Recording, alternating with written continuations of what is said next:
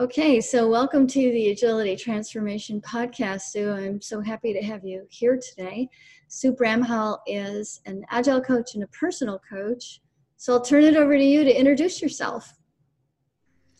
Thanks, Kelly, and it's lovely to be here today. So, I've been doing this a long time. I guess an Agilist above all else, but I do run a small consultancy where I basically roll out Agile transformations within companies and help them on their Agile journey.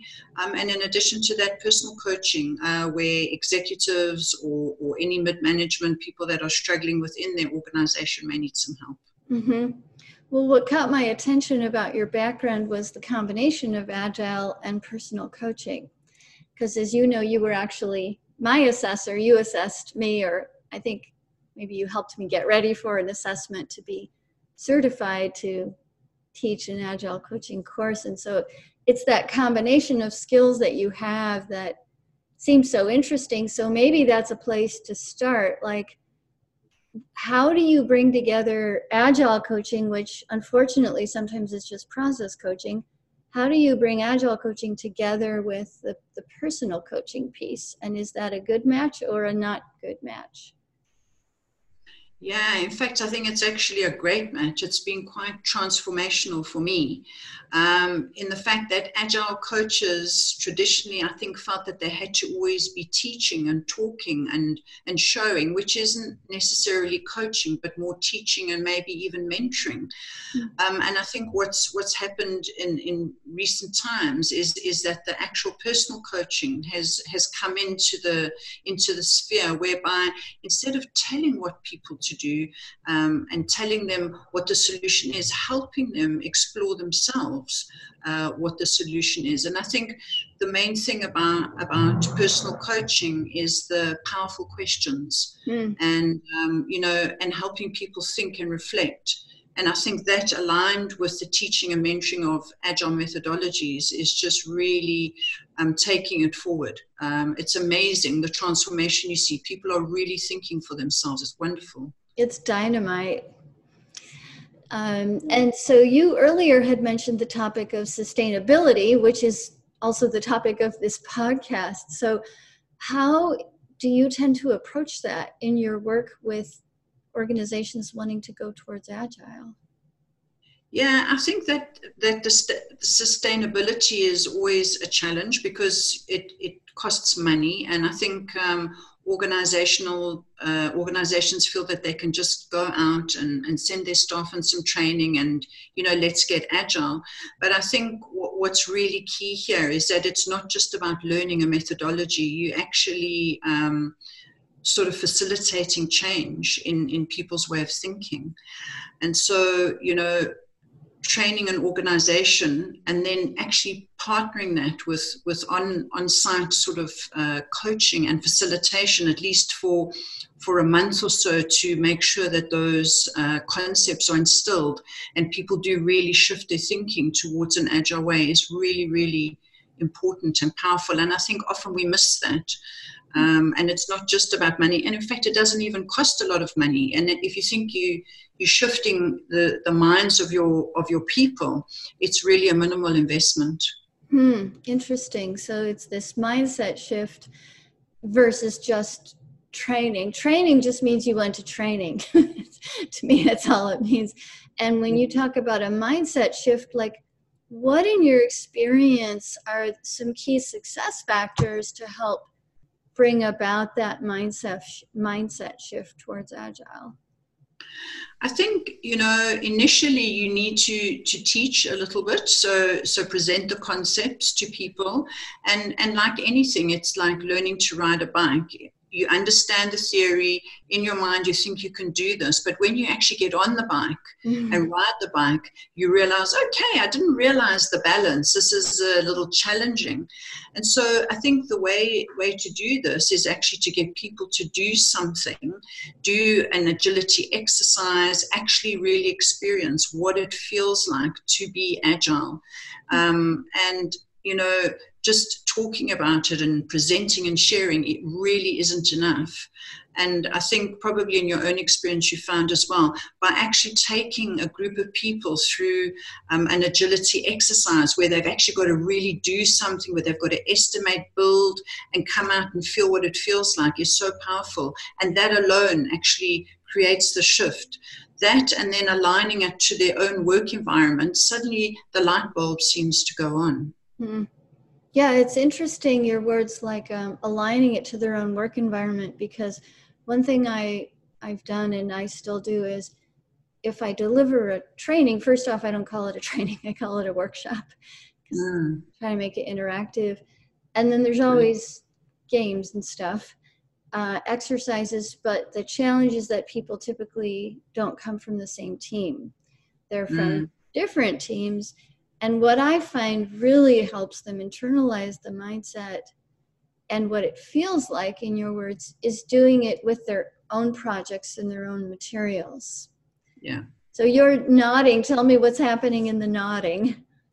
Yeah, I mean, when you're saying that, it's actually the workshop, like you say, you actually, it sounds to me like you're going on site, or maybe similar to what I'm doing, is actually going on site or hosting maybe a workshop or training for an organization, as opposed to running a public training course where lots of different people will come because they want to learn about, say, Scrum or Kanban or Lean and Agile, and actually they don't have a synergy between them.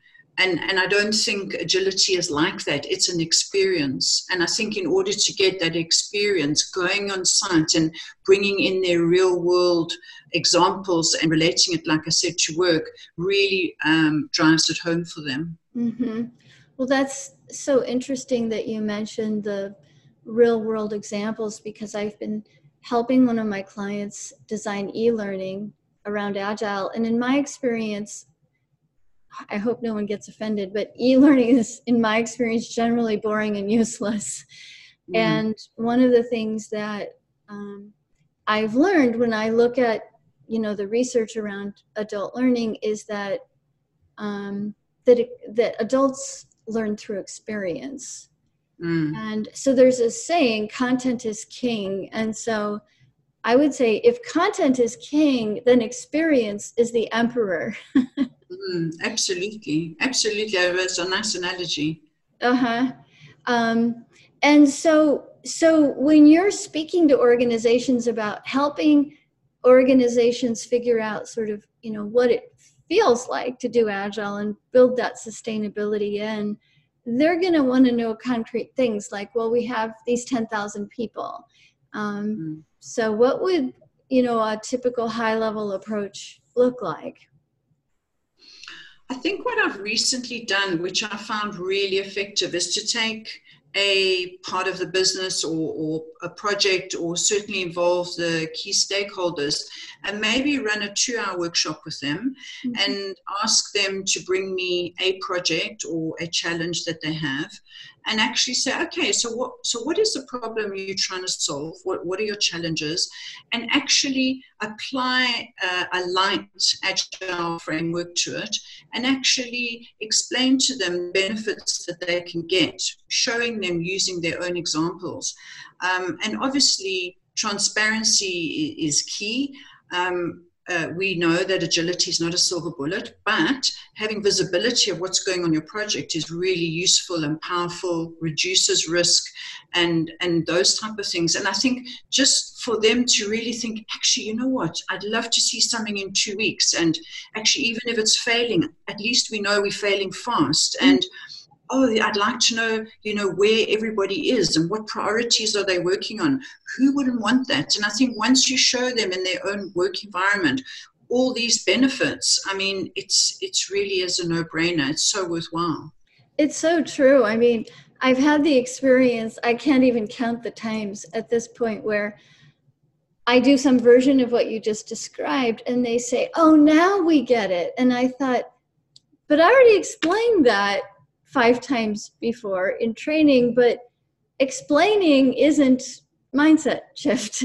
And it's just completely different. Yeah. Yeah, I think you're right. I think whatever you deliver to people, I think it's always quite important to try and associate it to something that they can relate to. Yeah. Because as soon as you use an example that means something to them, it really lands so much better than a hypothetical example that maybe has no meaning at all. Exactly. It's like someone can say, oh, it's like this thing I already know. Like, say you're trying to explain a pen to someone. Here's a pen. And you're explaining, and they just don't get it. But then you say, it's like a pencil. And they're like, oh, well, I know what a pencil is. Mm. So then what's the difference between a pen and a pencil? So then they're differentiating, like relative sizing.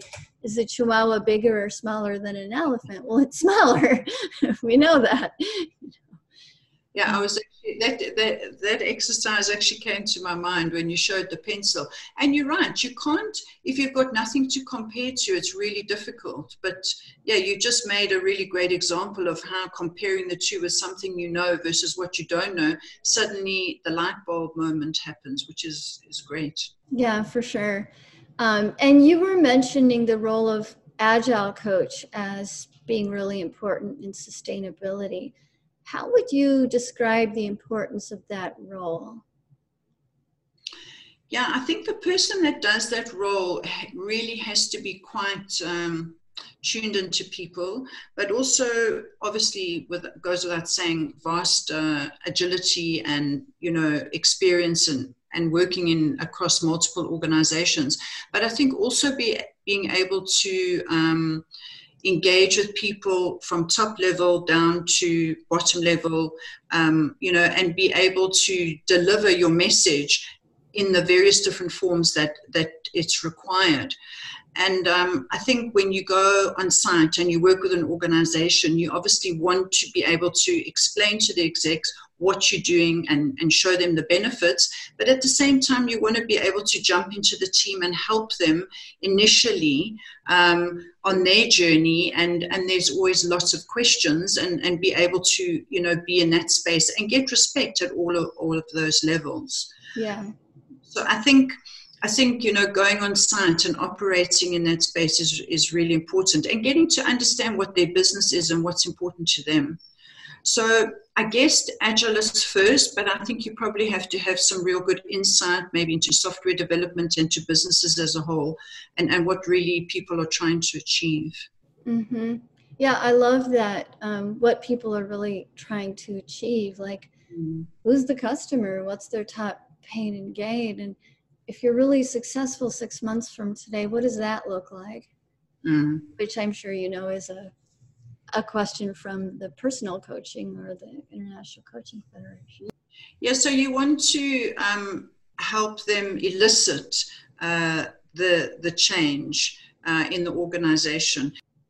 It reminds me of a real life situation that I had to handle about 3 months ago, and I'm really curious how you would approach it. There was a senior leader at one of the organizations that I work for, that I consult for, and they had a goal of training everyone in their IT organization. It was about 9,000 people. And I said in the beginning and throughout, I said, is your goal training or is it adopting Agile? And they said, well, it's adopting Agile. So I said, what's obvious to you and me, which is training is different from adopting Agile. If you just do training, you're not going to meet your goal of adopting Agile. You need other things like change management. And they said, oh, we have a committee for that. And so they had these siloed committees that were actually not talking with each other. And so we did the best we could. And we ended up putting 9,000 people through training. But then what was happening is they had a major reorg, and now all the middle management were saying to the teams, we want you to be Agile. And the teams were screaming, like, we need an Agile coach. We did the training, but we're telling you, it wasn't enough to help us go Agile. We want to succeed. We want to go Agile. Get us a coach. So we started actually a year-long internal program to this company for not just training, but developing internal Agile transformation coaches. We didn't even call them Agile coaches. We called them Agile transformation coaches. And whatever Agile gaps people had in the training, we said, go fill it in. you do it, and we'll fill in some of it, but we're going to focus on transformational skills and mindset. So we brought in the professional coaching curriculum. Actually, we created a whole curriculum around that. But as you know, developing professional coaching skills takes years. You can't just take a workshop and then you're magically doing it. You might be able to do it at a very beginner level, like powerful questions, but it takes, I mean, maybe I'm a slow learner, but it took me years to get to the level I wanted to get to.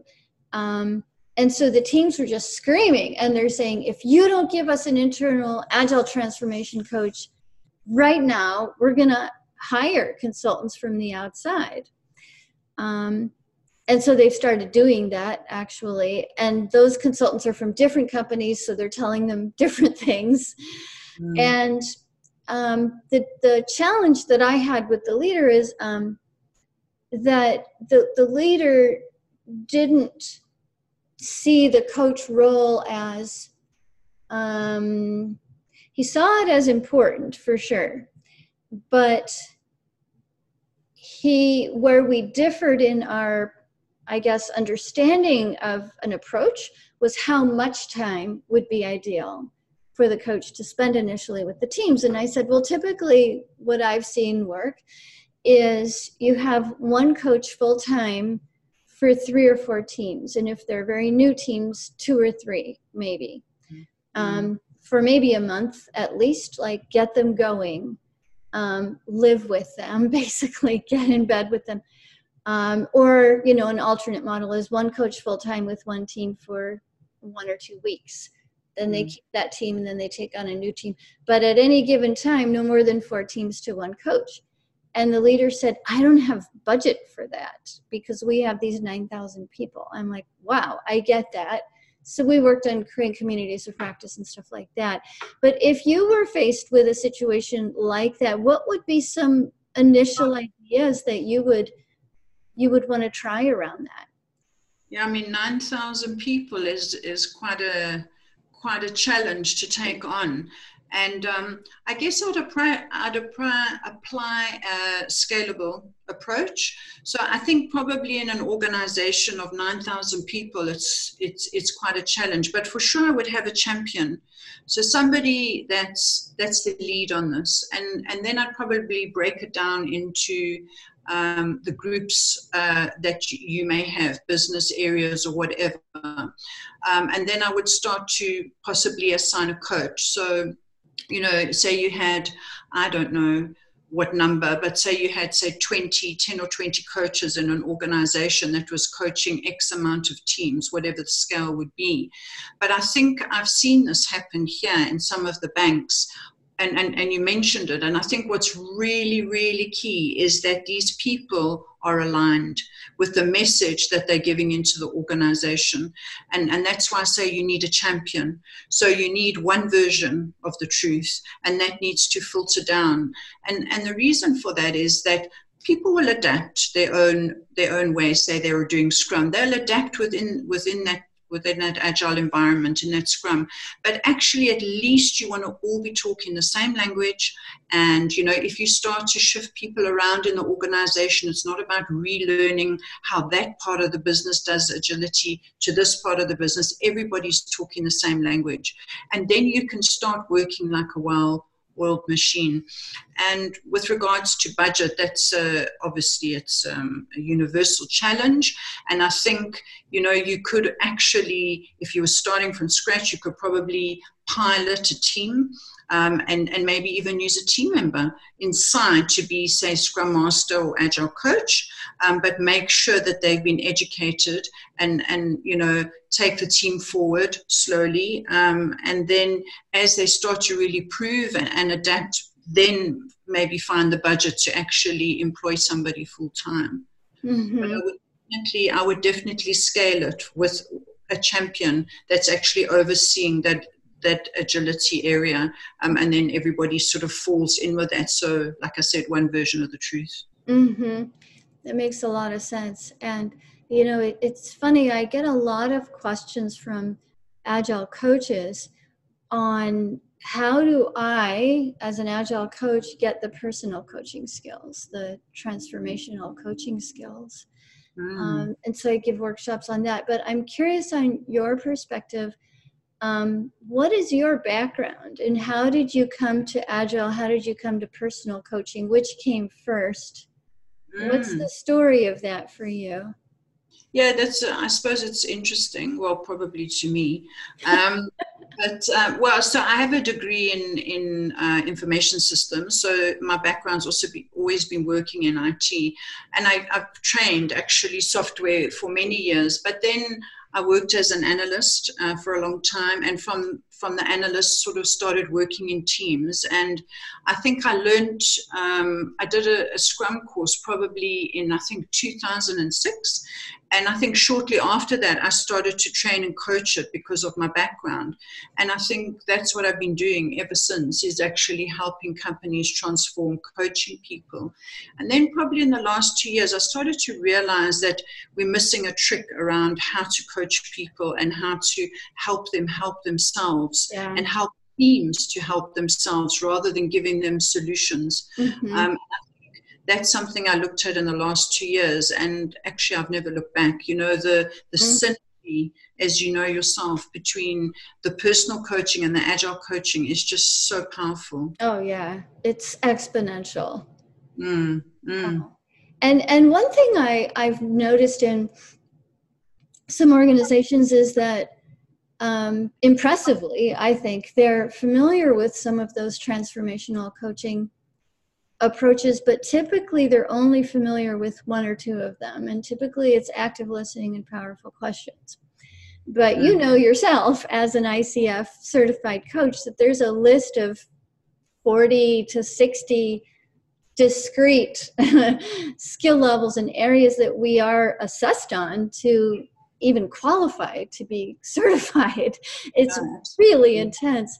And so one thing I wonder is, what are your thoughts on like how much or how little to, share with new Agile coaches or share with organizations, because they can handle active listening, powerful questions. But even active listening, we go through exercises and they're like, that was really hard. And it is hard, but it's a skill that gets easier over time. So then if it's so hard, I'm reluctant to say, well, here's these 50 other skills for you to now get overwhelmed. So what's been your approach to that? Because I don't want to be stingy with them and I don't want to overwhelm them. Yeah, I hear what you're saying. And for me, it's actually almost merged into my being as I approach everything in the Agile space. So obviously there's a teaching side when you're actually training, but even that for me has changed because I don't deliver information so much anymore, but engage the audience in actually participating in the information. And there's so many skills, but I think it's just really for me a shift in how I approach people in general and how when they present me with challenges, just thinking about it from their perspective and helping them to think. And I think the tools that we learn in the International Coaching Federation, I think you use them when you need to, when there's a situation. I probably don't use as many of them as I could or should because there's a time constraint usually. So I probably keep some of the other tools to if I'm doing real personal one-on-one coaching. But certainly I think it's the shift in your thinking and how you approach people where I see the benefit. And like I said, there's a time constraint, so it's not always easy to do, use those. But I think you just go with your gut when you think like, actually, this is a real challenge between these two people.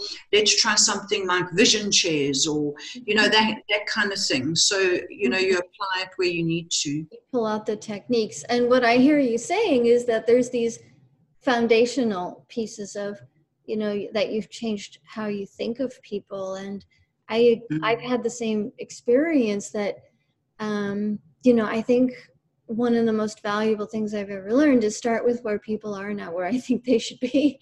And usually where I think they should be is wrong. And, you know, you refer to, you know, understanding, looking at people in a new way. And that was another big shift for me as a coach, of shifting to the mindset of that individuals and groups are already naturally creative, resourceful, and whole. The whole NCRW thing. Yeah, my thinking is, you know, teams, especially development teams, because obviously we roll out Agile not only in software, but across organizations in different departments, but certainly in software teams. I mean, these guys are really smart. They code. They often understand the business better than the business people because they have to think at such a granular level. And it's like just by using coaching techniques and a different approach, you can get so much more out of your team. I mean, they can really help your business transform. It's really true. And it reminds me of an actual time when I was managing a business analytics team. And these were like PhDs in math, and they were introverts. They loved what they did. They would, you know, finish their workday, have dinner, have family time, and then go back to work because it's like candy for them what they do. And I got in there, and I'm usually an introvert, but I love people. I like to talk, and no one would talk. And I'm like, what's up with you guys? Like, what's the issue? And after a while, I heard them laughing, and this was 100% remote team. And I said, so I pulled out one of my International Coaching Federation skills, and I called, I forget what it was, anyway, I said, I hear laughter. What's happening in the laughter? Oh yeah, that skill is blank access questions. You keep the sensory words out of there. What's happening in the laughter? No one said anything, like dead silence. So I said, silence, what's happening in the silence? Finally, somebody said, Kelly, look in the chat box of the meeting. So I look in there, and they had been chatting the whole time. And there were jokes in there. There were and it was hilarious. And I looked in there, and I remembered something else that fortunately I retained from my coach training, which is channels. Communication channels, you know, is it visual, is it audible, is it movement oriented? And I realized, oh, this particular team has a preference for its communication channel, and it's writing, or maybe we just call it the chat box channel. And it was amazing. And so then we used it. So yeah, I see you nodding. So what's happening in your nodding? What's resonating for you there? I think it's really great that you tuned into that, because we often expect people to communicate the way we communicate. And where we're at, and often, exactly like you say, the guys are sitting there and you think nothing's going on, but there's a conversation going on in these channels, and that's often how people connect, and they're more comfortable that way, and it's tuning into that kind of thing. So I think that's a lovely example that you just gave. Really good. Thanks. And you know, you mentioned channels, and I think that people in different roles sometimes have different channel preferences, but for sure, whatever their role, generally people have a BS meter, especially senior leaders. And you've got to show up with integrity and in a way that's valuable to them. So you had mentioned that sometimes in Agile transformations, especially where it's training only, the senior leaders are not engaged. Say more about that. What's the importance of the role in senior leaders in Agile transformations? Yeah, I think often what you'll find is that senior leaders feel that, you know, it's the company, it's the staff that need to attend the training, and they need to get on and do the training, and they are not part of it. And I think what I'm finding, and I've had people push me on this, is that actually more and more the leaders are feeling a disconnect because they don't really understand what's actually happening in the teams. And, things like a Gemba walk where they sort of go around and see people and touch base and actually engage.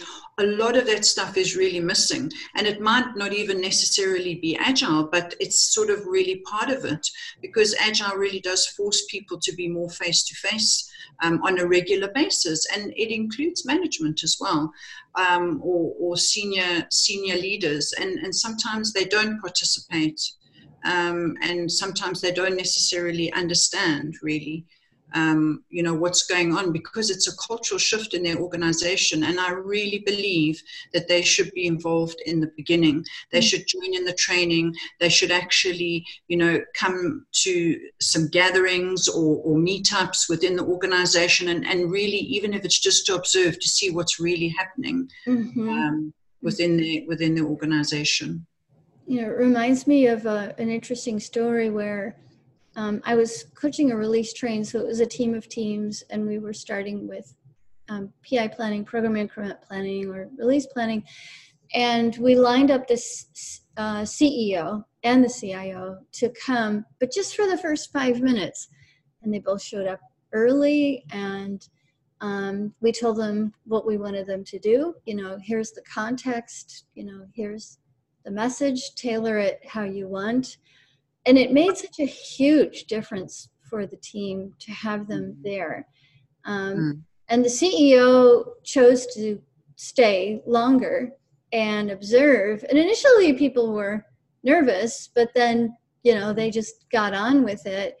And then we had breakouts in various rooms. And the next day, the CEO knocked on the door and said, "Hi, we have some visitors. Can we watch what you guys are doing?" I'm like, "Sure, come in."